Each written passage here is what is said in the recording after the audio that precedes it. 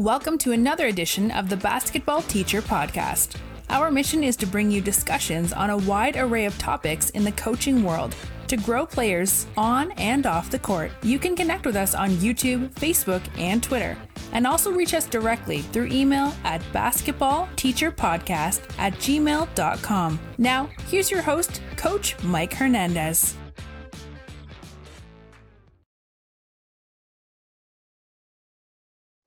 Hello again and welcome. Thank you for listening to us on whatever platform you are listening on and joining in on the conversation on the Basketball Teacher Podcast. Your support, as always, is appreciated.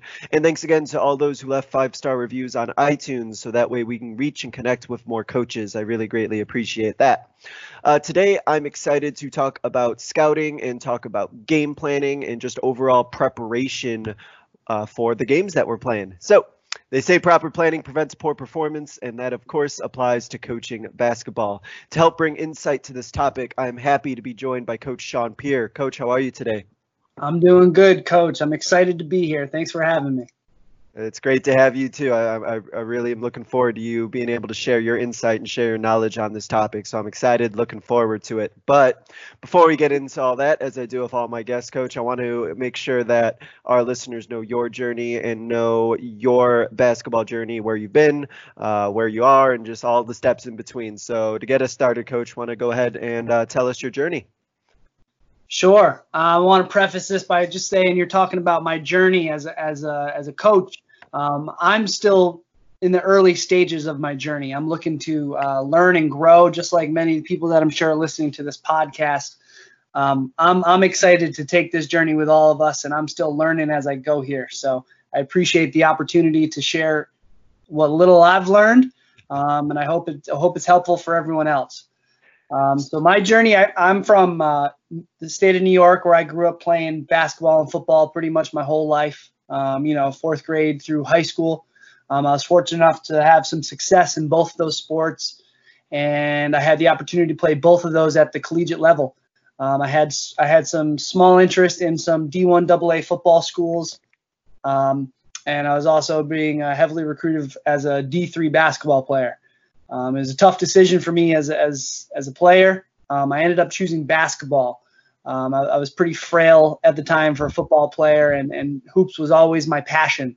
So I ended up picking hoops. It's tough to play both those sports because of the scheduling. Football ends around Thanksgiving, but basketball begins, in October. So I ended up choosing hoops, which was the right decision. It's 100% my passion, and I had a very successful 4 years. I played in every game of my career. We had multiple trips to the NCAA tournament. My graduating class actually graduated as the winningest class of athletes in the East region for Division III.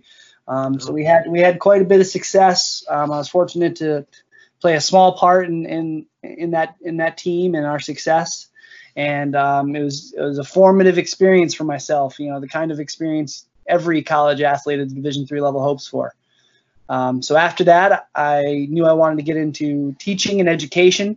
So I immediately went back to my old high school coach and asked for a coaching job.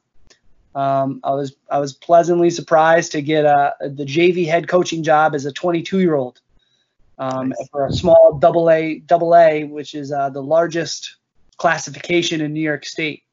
So I was a JV head basketball coach for a large school at my alma mater. So that was very exciting. I had possibly one of the most rewarding experiences as a coach that year.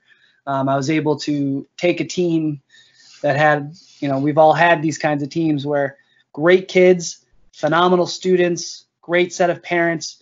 Unfortunately, they were lacking in a lot of skills as basketball players. I don't remember what we finished that season off, but it was something like 4 or 5 wins, and that was 4 or 5 more wins than that team had ever had.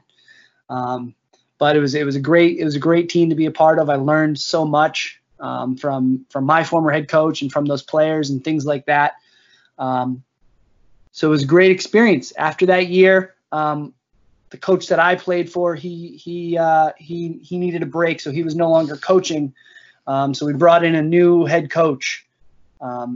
and he was implementing his system and his way of doing things. And I didn't know much of him at the time. And he actually bumped me down to the freshman job. So I spent a couple years working as a freshman basketball coach, helping out with varsity. The way the schedule worked, I was able to coach my freshman teams and then pop over to the varsity practices every day after that. So I was a quasi assistant for the varsity team as well. And I spent a couple years there. I got a new teaching job after that in a small school where I got a teaching job. And I spent a year there as the modified basketball coach. I was coaching both a 7th grade team and an 8th grade team, which was a great experience being in a small school, working with a different type of athlete. I was in more of a suburban school before, and during this year I was in a more rural setting. But a very basketball savvy school, a long history of success at the boys and girls level for basketball. So that was a great experience.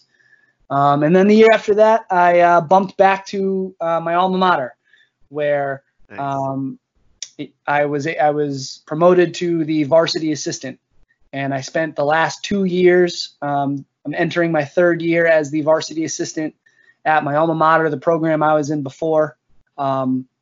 This current batch of seniors that I was able to just coach, it was great. I had coached those kids for 3 of their 4 years of their high school career. Wow. So I had them as freshmen, and then I had them as juniors and seniors at varsity level. So that was a real cool experience. I was able to kind of follow these kids along their journey, and hopefully they learned a thing or two from me along the way. So that's sort of my journey as a coach. I'm very grateful to be in the situation that I'm in.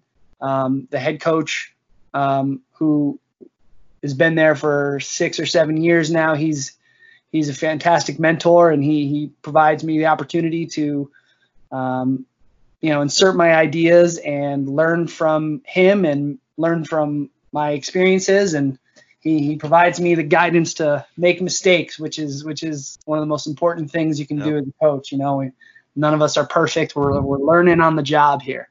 So it's been a great experience on my short coaching journey here, and I'm excited to see where I can take it from here. I love the game of hoops.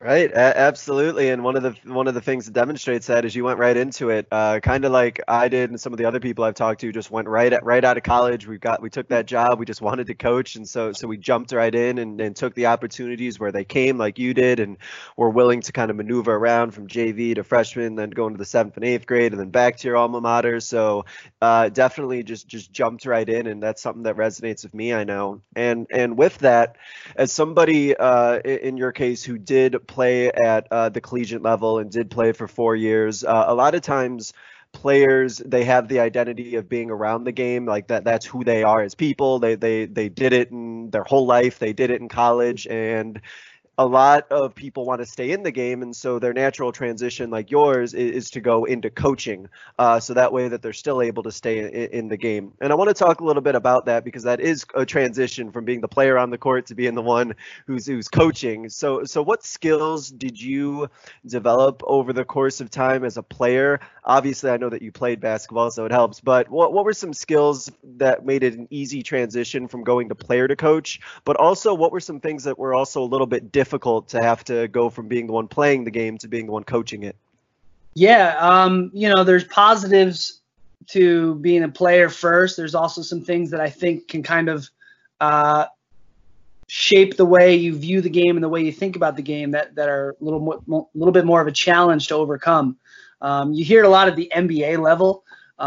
This guy is a player's coach. The NBA guys, they only want to be coached by guys that have been around in the game and know the game, and they feel that they can connect with on a level as a player. And I think that that's one thing as a former player that really resonates with the kids that I'm working with. Being able to say, listen, man, I've been there. I've been through this grind. I did the AAU circuit. I was in the recruiting process. I think that really helps me as a coach develop a relationship with some of my kids, especially the ones that are looking to take their game to the next level. I think that's one of the biggest benefits, is just kind of being able to level with the kids and, communicate like, yeah, man, like I remember I was in a similar situation when I was your age, or I'm still pretty young. I can still hoop a little bit. So I talk some trash to the kids, and if a kid's not getting something, I'll say, well, here, let me show you. And like, we'll do it together, so I'm able to use some of my physical tools to my advantage and use that as a model for the students to learn from. So that's definitely one of the benefits. As far as my experiences as a player, I take a lot of what I learned from the coaches in my life and try and apply them to myself as a coach. I think I've been very grateful over my playing career, play for some fantastic coaches. Like I mentioned, I was close with my high school coaches. I still speak to them to talk about their advice and things how they would handle certain situations. And my college coaches were actually two excellent coaches as well. I was recruited by one coach at my school, a guy named Izzy Metz. He was a fantastic recruiter, a young head coach at the Division III level. I believe he won coaching staff of the year, maybe both years that I was fortunate enough to play for him. And he took a job at Boston College to work under Steve Doherty at his staff at Boston College. And we played a very, very intense brand of basketball when he was there. We pressed for 40 minutes, trapping press, containing press, pretty much generally man-to-man presses. And we pushed the ball, we got after it, and we played at a very, very high tempo. We got up a lot of points. We forced a lot of turnovers, and the theme was to just create chaos and wear teams down over the course of a 40-minute game. So I take a lot of my defensive philosophies and my passion for the game are really kind of molded after what I think Coach Metz was able to provide for me during my 2 years with him. So he left for Boston College, and then I was able to play for another highly respected coach, a guy named Mike Neer. And if people know anything about the Division III coaching world, he's very well regarded. He's got over 500 career wins as a college basketball coach. He played in national Final Fours and won a national championship. You may not know this, but Bo Ryan, the former head coach at Wisconsin, he actually coached against Mike Neer, my coach, in those Final Fours national championship game. Wow. Right before Bo Ryan retired, he actually made a comment about how there are great coaches at the Division III rank like Mike Neer. So I was able to play under him for 2 years as well. And he was obviously a phenomenal coach. But what was interesting is he played a completely different style than the style of play we had for our first 2 years. So, we played a run and gun, create chaos kind of style for 2 years. And then Coach Neer came in and we installed the triangle. So much more methodical, much more work the shot clock, take good shots, not the first shot, right. Set good screens, all the old school ways of thinking were the way that he thought. And we had a lot of success for him. Our NCAA tournaments were actually under Coach Neer. So I'm a big believer in the way that he taught the game and the way that he approached the game on a day-to-day basis. I learned a lot from him, and I try and copy a lot of what he did, both on the practice planning and on the game management level from Coach Neer. So as a player, I think that what I try and do is I try and incorporate the best of both of those coaches. Coach Neer's style, I think, is fantastic, and it's great for grinding out close wins. But at the high school level, sometimes with the level of athlete that you have, you got to play a little more chaotic and a little more frenetic and forcing turnovers and, getting more possessions by taking quicker shots and things like that. So I try and incorporate both of those styles into my coaching rapport and the things that I try and do. So very grateful for the experiences that I had as a player, and I've learned a lot from it. Well, it makes a ton of sense that you'll be able to better relate to players, which you first mentioned by being able to say, hey, all these situations that you're going through and all these things you're dealing with, like I've been there. I can tell you stories. I can tell you how it worked for me and what I did or maybe didn't do. So I could definitely see where that connection could be and the relationships can be built with the players. That makes a ton of sense. And again, I like what you said about just reflecting, as a former player, that you can reflect on the coaches that you had and think about the systems that they ran and why they worked, and what it was like for you to be in that system and take the best of both of those systems. And then at the same time, not just try to impose a system just because you think it's going to work, but also paying attention to who you have, the type of athletes that you have, and things of that nature, I think are super important. And so something that I took out of that is for former players is to just make sure that you think about the systems you were in, but think of them like big picture. What about that system worked? Why was that system effective? And sort of look at it from like a bigger lens. So that's great. All right. So let's get into our topic today, which is about scouting and making an effective game plan for your opponents. This looks a lot different for a lot of people. I know scouting is done in so many different ways. Sometimes it's delegated. Sometimes people look at film. Sometimes people do a lot of stuff. So I'm aware that the way that different coaches scout may look a little bit different than in your particular situation, but I still think the general principles of what you're going to say are going to be really helpful. So let's get into it. What's your process for scouting and making a game plan? Is there a certain formula, or is there some step-by-step process that you go through when you're scouting or preparing and making these game plans? Yeah, so I think you hit the nail on the head there. I was going to say, this is sort of my process, and this what worked for me and the league that we play in and the players that we had. But each coach and each system is going to have a different way of doing this.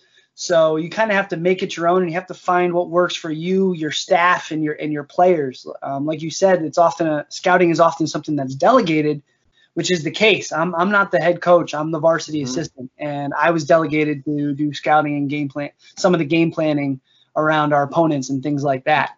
So like when we go into a practice and we're doing pregame, I kind of take a brunt of those pregame practices to talk about what teams are doing and things like that. So what I tried to do is this isn't a scientific process. It's kind of like where I kind of started and how I got to a game plan and a scouting report based on kind of just me watching film and things like that.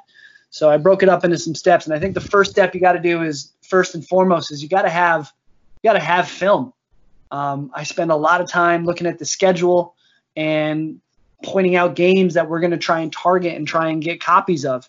You want to think about things like who plays a similar style to you. What games are going to be good games? You don't want to, if you're going to play a team, you don't want to see them blow a team out by 30 and have a film from just the first half where they're not really putting in a lot of stuff and being forced to make decisions where they're just, they're flat out better. You don't want films like that. So you want to have films of contrasting styles. Maybe you have one where they were down big and they came back, or maybe they were up big and they blew a lead, or, a tight back and forth game. Different sorts of styles, maybe a team that's got a ton of shooters or a team that has a bunch of athletes.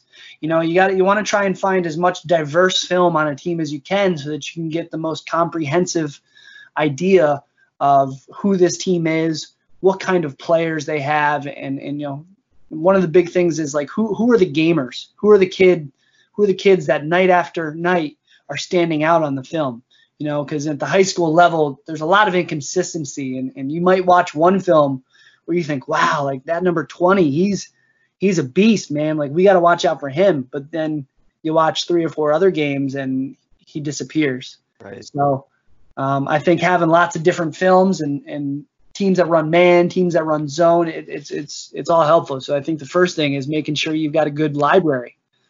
So once I kind of have that done, is I take a look at specific games. There seems to be teams that we end up swapping film with over and over again.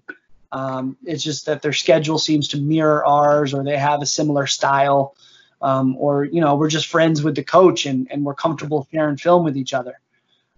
So once I have all that, the first thing that I sort of do is I want to look at the player tendencies. Other coaches may have different philosophies where they want to look at team tendencies, such as, their sets or their defensive schemes or things like that. But I usually start with player tendencies.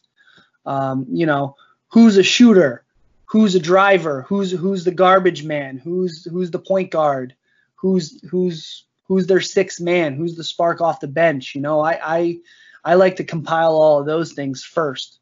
And as soon as I get my hands on those and get a good idea of what teams are, I like to pass those things on to my team. So what I do is we're fortunate enough to have huddle. So I'll put together anywhere from 2 to 7 minutes of a playlist that just kind of shows what is this player about. I usually start with the leading scorer. How is he scoring? Is he taking everyone off the dribble? Is he a straight up shooter? Is he a pure scorer that can do a little bit of both? I try and focus on, does that kid have a move? Is that move coming, or does he always go left? Does he always go right? And I focus on that main scorer first. That's kind of the first thing that I do. And then I just kind of go through the roster. Who's their second most important guy? And I usually, depending on the team, depending on their depth, I usually go through the starting 5 and maybe a couple more. And I send that out to my players. I'm not sure how effective that is for my players, but that's kind of what I've done the past 2 years is I've sent that out to the kids. And sometimes for big games, I think the kids look at them pretty religiously. Other games where they think they're going to win big I'm pretty sure they don't look at it. So that's kind of where I start. And once I have those player tendencies, that's when I try and dive into the team tendencies. So the player stuff, for me, I think that stuff is more for my players. I want my players to have an idea of who they're going to be guarding and what the matchups are going to be. Oh, you're going to be on number 20. So that stuff is more for my players, and I get that out to them as soon as possible so they can look at it and they have that accessible to them. After that, that's when I really start to focus more on the things that I need to know for the game plan. This is when I focus on defensive schemes. Are they man team? Are they a zone team? What do they do on ball screens? How do they handle off-ball screens? What sort of presses are they going to run against us? How are we going to break them?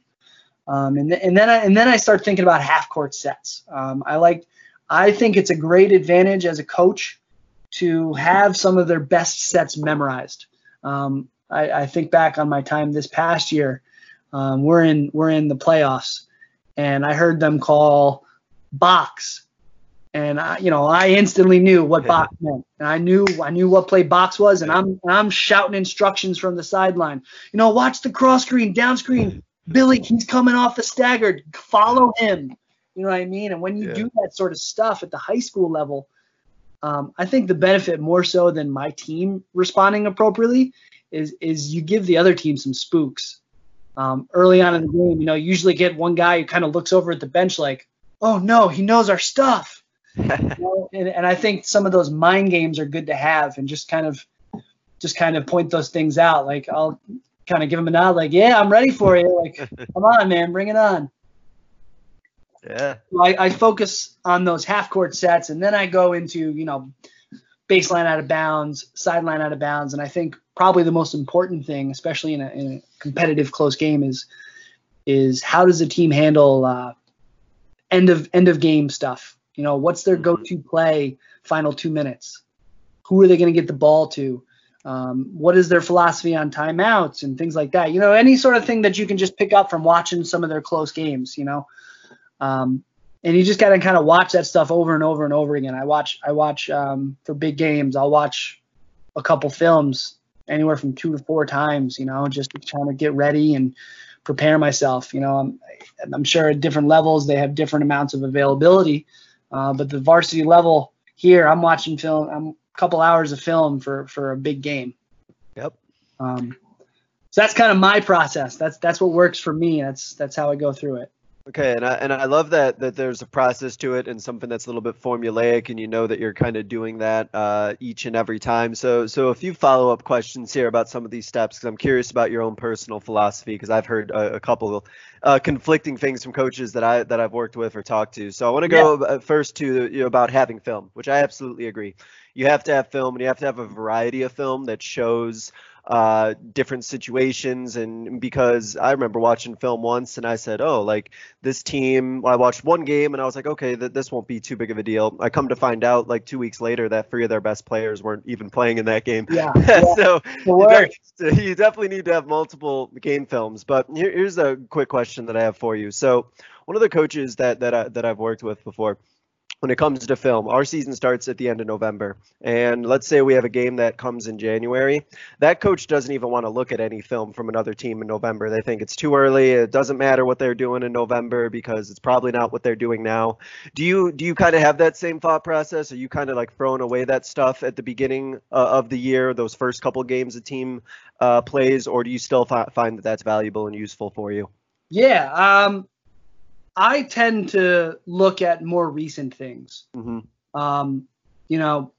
For reasons that you mentioned, if a team is, maybe a team's offense looks anemic in the first quarter of a season. They just haven't figured out their style of play and what's going to work for them, as a team. As we all know, as a coach, I heard you talking on your last podcast, is you may have an offensive philosophy of what kinds of things you're going to run coming into a season, but, best laid plans sometimes don't always work out. So you think you're going to run a 5-out motion offense, and then it's just not clicking for your guys. Right. So, it's on us coaches to adjust.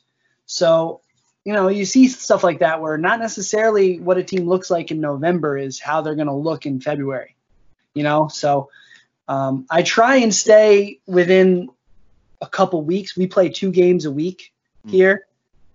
So I try and stay within like 1 to 2 weeks to try and look at those teams, who's hot, things like that. But if they played a fantastic game against another team that we know very well a month and a half ago, I am going to look at it. Mm-hmm. I might not make that the basis of our game plan and our scouting report, but, I think you still want to look at those sorts of things.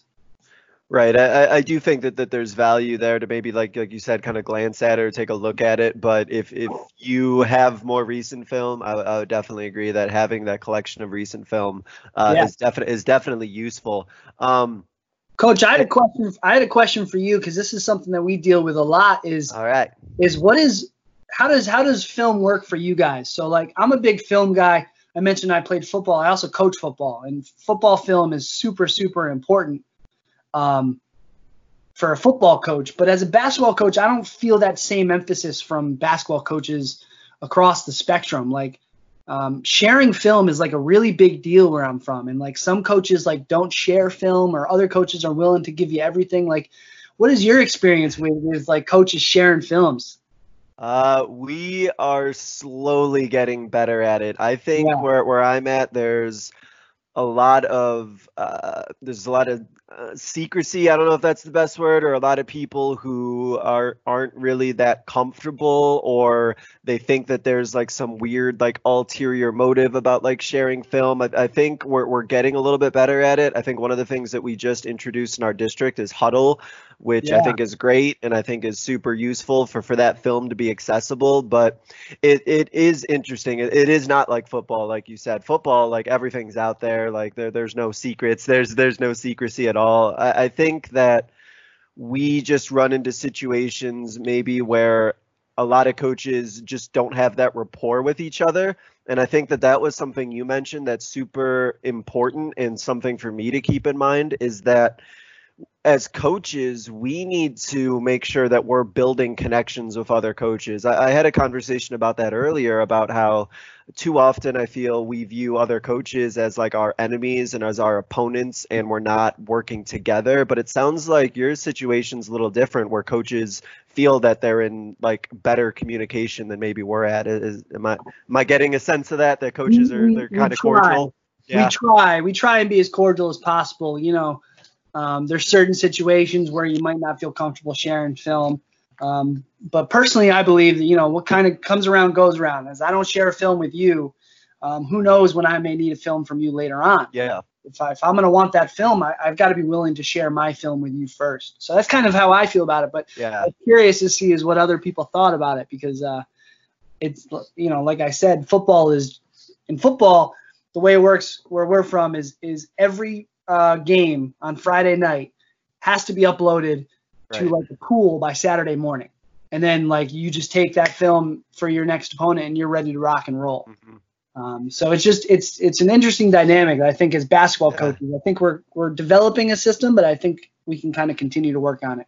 I agree. I think we definitely can agree on it, and I'm not making any excuses for basketball. One of the nice things football does have, though, is that they do have like okay, every Friday, here's our game, boom, it's uploaded, and away we go. Basketball gets a little bit more hectic with scheduling, everything like that, but I think, I think that we just as coaches need to make sure that we're transparent and we're open, and some of the very best coaches that I've met and talked to are the same ones who will be like, yeah, you can come to my practice, you can come see this, like there's nothing to hide here. So definitely like that you touched on that we should be more open, we should be more collaborative, because at the end of the day, if I can learn something from you and that's going to help my players, like that's what it's about. If I can teach you something that's going to help one of your players, then indirectly I had an effect on that player's life, and it just builds like this great community where we're just growing players and things, and just kind of growing our community and making better people directly or indirectly. So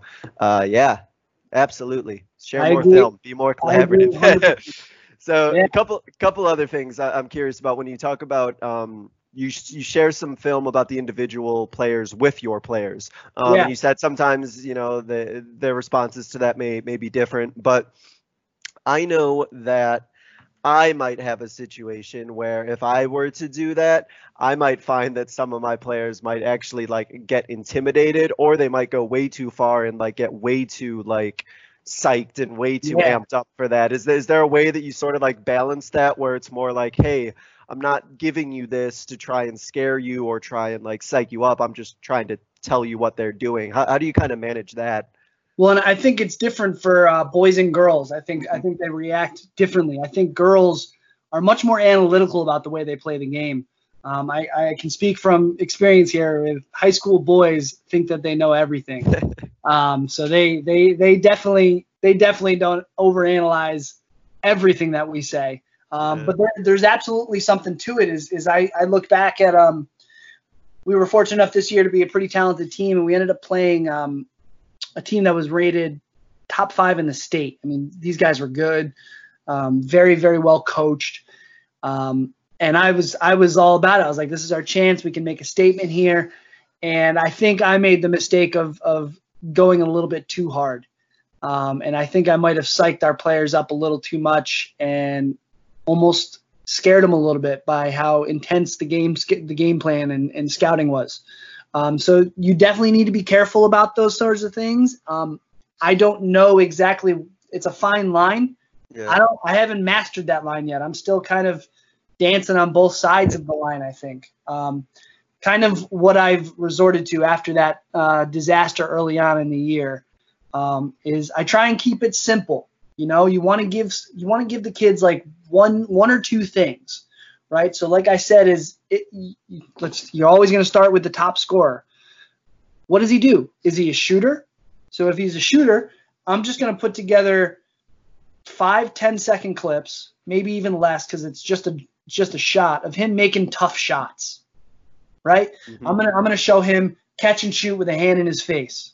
And I'm just going to kind of point out to the kids, like, look, like this kid's going to knock down open shots. He's going to make difficult shots. So I think I try and keep it simple in that sense, where like I'm not trying to tell the kids he's going to give you 2 jabs to the left, whip through, 2 dribbles, and then an escape dribble for a jump shot. Like I'm not trying to give the kids all that information, because like you said, I think A, it's either too much, or B, they're going to overanalyze in that game. And now all of a sudden, instead of the escape dribble, because they're sitting on that, the guy's going to blow right by it. And they're going to look at you like, I thought you said escape dribble. And it just creates a whole mess of problems. So I don't try and get too in depth on things like that. Like I'll try and say like, look, this kid's not comfortable going left. Force him left, or he's a shooter. Or I'll put together a couple clips where, look, he's right here in the paint. This kid's got no desire to shoot. He's simply looking to pass. So I try and keep it very, very simple for my players. I'm not trying to overload them with minutia and minor details, because again, as a player, I can know that even in college, I wasn't super up on those kinds of things. Like I knew all I cared about was this kid can't go left, or he wants to go to this move every single time. And so I try and keep it at the same level that I would have wanted it as a player. Right.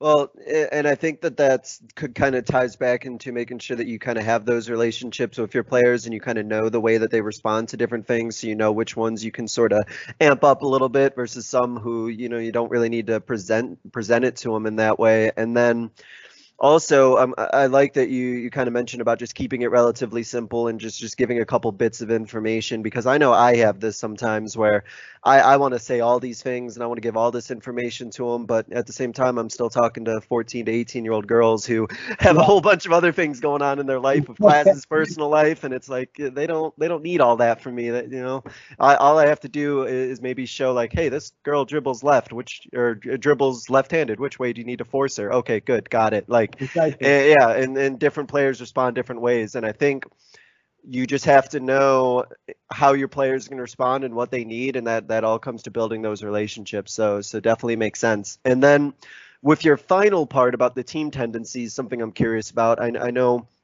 some young coaches or people who are doing the film, they want to make sure that they're getting the information to the head coach or whoever's asking for it as like quickly and as concisely as possible, almost like you are to your players. So when you're relaying that information that you got from scouting to your head coaches, how long of a conversation is that? Like, how much do coaches do you find want to hear? I know you've worked under a bunch of different ones, but what's your experience been with that?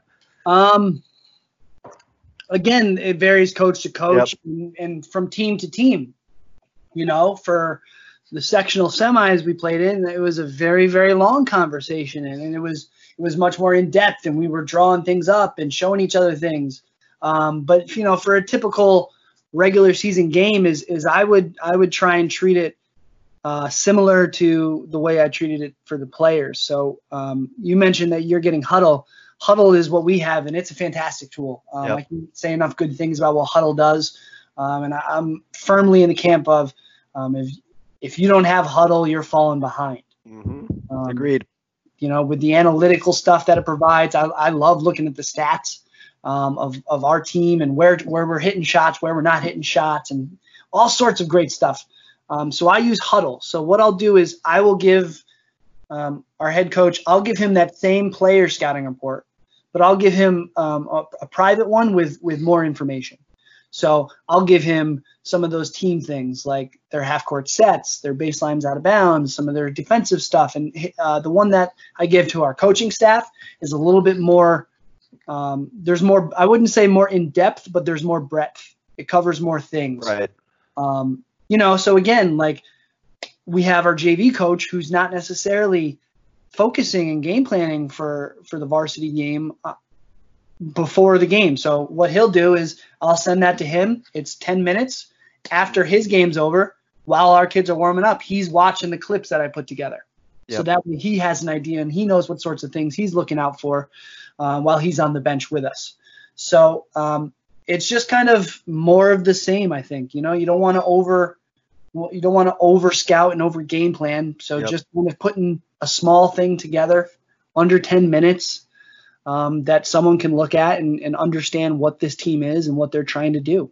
Right. And I like that you mentioned about covering like a wide range. And I think that's something too that young coaches might want to consider, or those who are doing film, if they're having that communication with their head coach, where if I'm asking for film on something and somebody gives me a response, they can just say, oh, they run a diamond press, and most coaches are going to know what that means. You don't necessarily need to go in depth too much with that, and you can just say, okay, they have this, they do this, they do this little quick hitter on a stack or something, and okay, like I can. Most coaches can make sense of it without needing like too much. But what you said, I think, is really important. Where just give me all the bullet points, give it all to me, and then I can process it, and okay, I can work to make sense of it. So yeah, that makes sense. And again, all coaches are different, but I think the more information you can give in that kind of quick bullet point, here it is, here it is, here it is, a lot of good coaches will be able to process that and kind of know the depth of response that they'll need in their coaching. So absolutely. Yeah, like all you need is one clip of their diamond press where they trap it in the court. So now your coach knows, okay, let's not bring it up the sideline. Let's make sure we're bringing it to the middle, right? That's all. Yeah, right. As a coach, that should be all we need. If you need more, we got to spend some more time with the X's and O's. Right, and yeah, exactly. So, okay, diamond press, okay, see it once, great. Oh, you do pack line, okay, well, like there's just these little things where it's like, yeah, you've probably in your coaching career seen so much of these different things, you just need to know, okay, that's what they do, great, I've coached against this, who knows how many times, so, I'll see what it looks like, and then we can go from there. Great.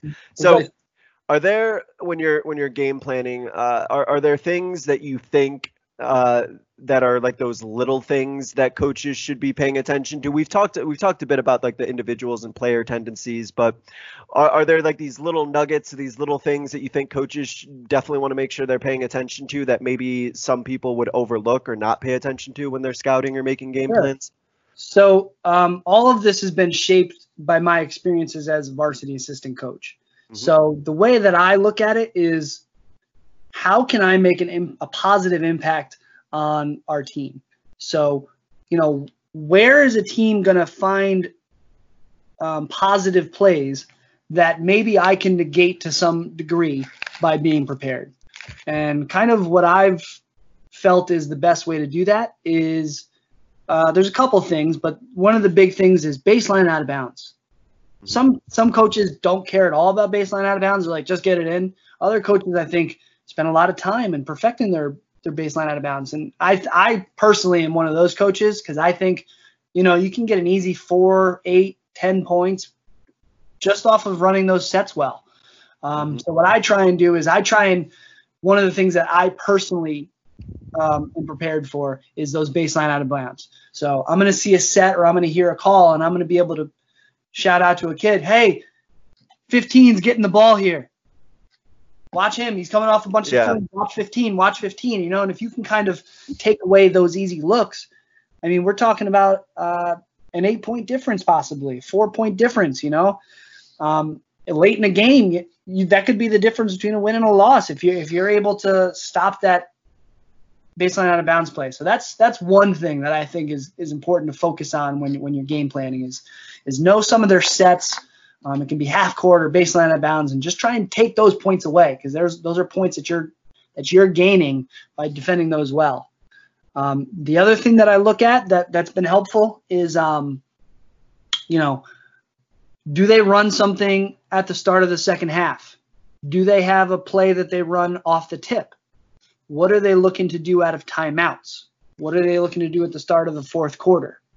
All those things. Like, there's been situations where we've seen it on film 3 or 4 times. Oh, they run a tip play where they're going to get this guy, he's going to back screen, and they're going to go for a lob, or they're going to set him free, so he's got a wide open layup. Yep. So, as a coach, that's something you can talk about in pregame. You can say, listen, on the tip, they got a 7-footer. They're going to win the tip. This is what they're going to do off of the tip. Be ready for it. You can kind of put people in places where we can properly defend it.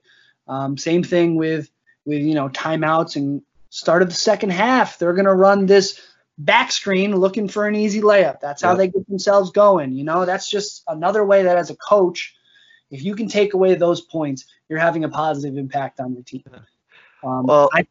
Go ahead. I'm sorry. Oh no, I would just, the timeout thing was something that just super resonated with me, because I know coaches, and I've coached against coaches who they're going to change their defense after every timeout, and they're going to put something else different in there. And so that would be something definitely that goes along with what you said about that little thing. If you're not paying attention to that, then you might get caught off guard. But I said I've coached against teams that every time there's a timeout, there's going to be a new defense that's going to be thrown at you. So I didn't mean to cut you off. If you had more, please by all means. No.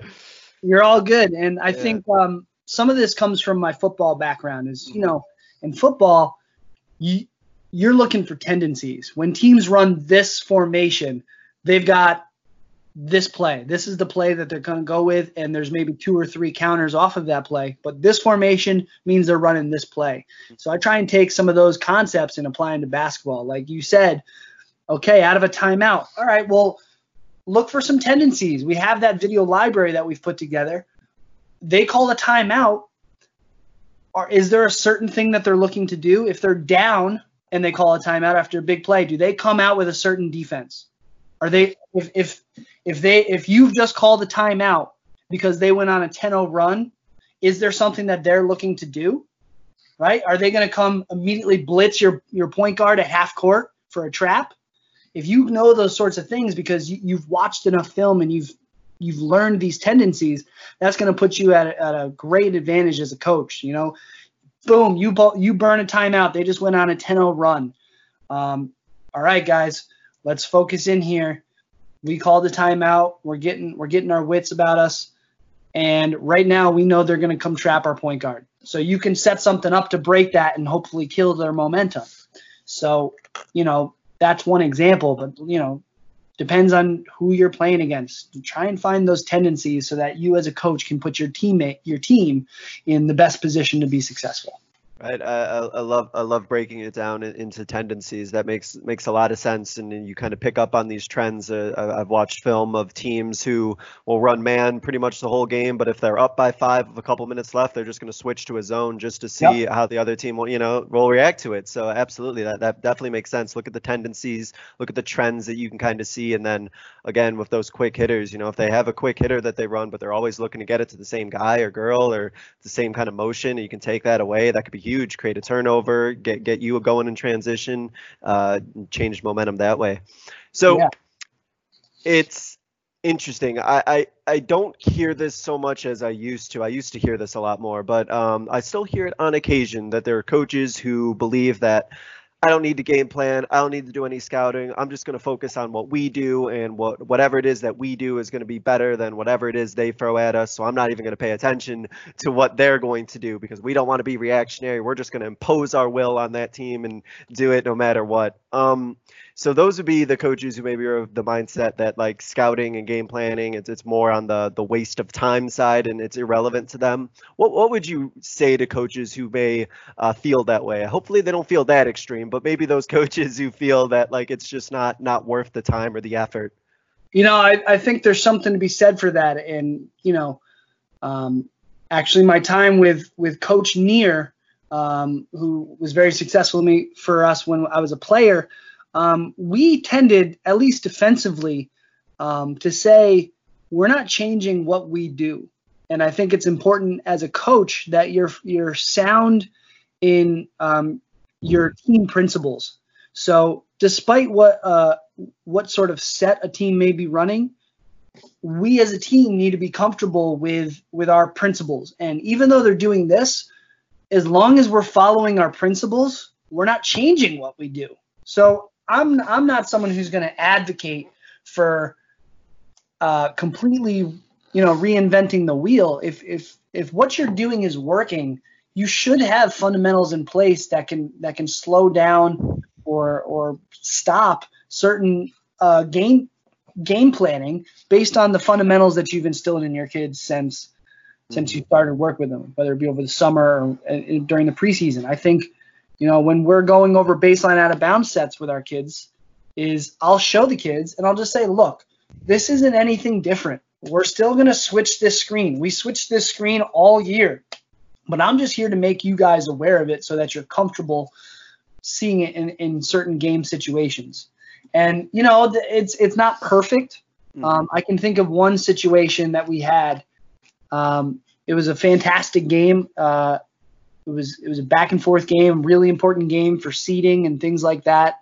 We're on the road up by 1 with less than a second left, and the other team has the ball out for a sideline out of bounds. And I was able to, based on my game planning, I knew exactly what they were going to do. I knew that with little time left on the clock, on a sideline out of bounds, they were running a lob play. They were going for a lob to get an easy tip in around the rim. So I'm screaming. It's on the other end of the court. I'm screaming. The gym is loud, and I'm screaming, watch the lob, watch the lob, watch the lob. And our guys did a great job. They executed it, and they defended that lob perfectly. Unfortunately, the kid who was supposed to get the lob read that we read the play, stepped back, and nailed like a 30-footer for the win.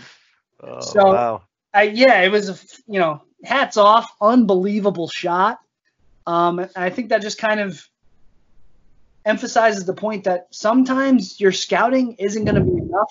Players still got to go out there and make plays. Mm-hmm. And I can understand the sentiment that, it's just a waste of our time, because in that sense, you're right. We might have over-scouted. Who's to say that throwing a lob from the sideline and, finishing it isn't a harder play than a kid taking a wide open 25-footer. We had somehow the shooter got lost because we were so concerned with the lob that he was able to nail that shot. So I understand that. I still feel that despite that, players are going to make plays. And it was unfortunate for us in that moment, but that kid made a play. So I felt that we put our team in the best position to make a play. And, players are going to do what players are going to do. They're going to hit shots. They're going to make plays. So I felt we had put our team in the best situation for that moment.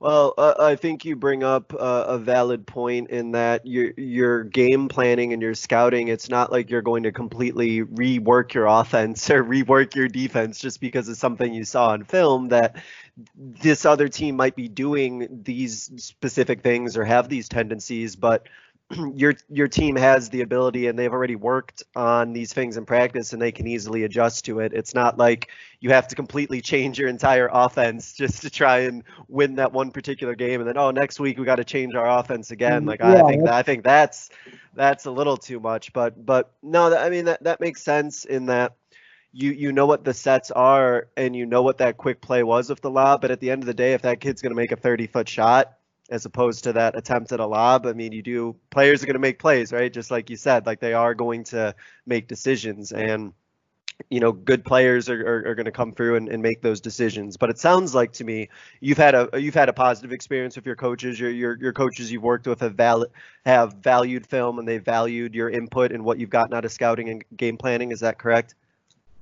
Absolutely. I mean, different coaches have different feelings about film. You might have an old school guy who's sort of like, we don't need it.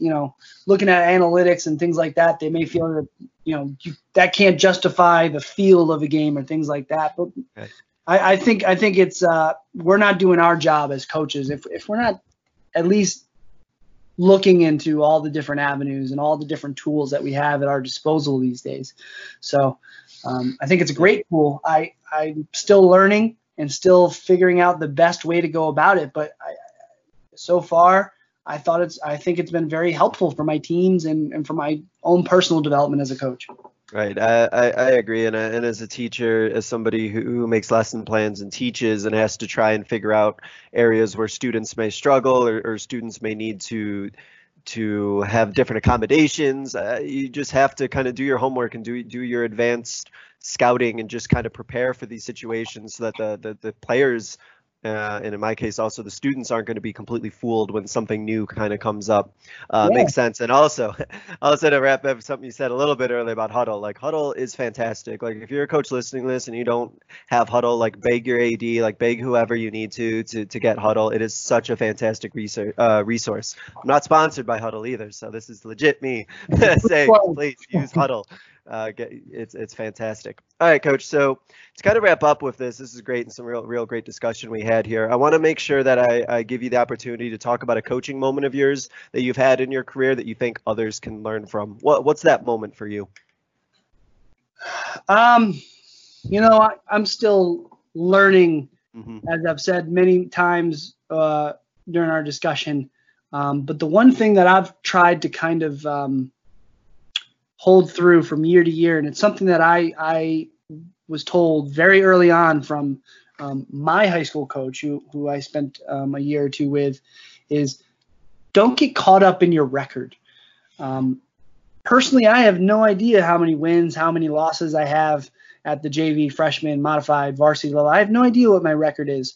At the end of the day, you and I are both educators. Where we got into coaching because we believe that what's most important is the kids and helping these kids. So I'm not getting caught up in the record. And I try and remind myself that about, a couple times during the year is just, I'm competitive, and I want to win every game and win titles and states and all sorts of things. But why am I doing this? Am I trying to live vicariously through kids, or am I here to help people? And one moment of that is, as I spoke on it earlier, was my first year coaching.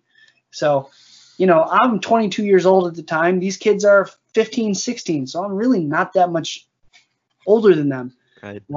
And we were a bad team. It's not easy to say sometimes, but we were not good. I mean, we didn't have pieces in place to be a successful team. But I think that was one of my most rewarding experiences as a coach, because those kids were just so happy to develop a relationship with me and to be enjoying themselves playing basketball. They wanted to win just as bad as the next guy. Mm-hmm. But we were just, we were small and we were unskilled. So that was a moment for me where I think it was my first year coaching where I was like, wow, I'm into this, and this is rewarding, and I see the value in giving back and trying to teach these kids what basketball taught me, and that's kind of why we get into coaching. And I think any sort of opportunity you can take as a coach to learn from your kids and take those moments, I think that's what I've taken out of my coaching career, is just it's not about your wins and losses. It's about those relationships that you've had with your kids. I know we talked about scouting and game planning and winning games here, but the more important thing I think is being with kids.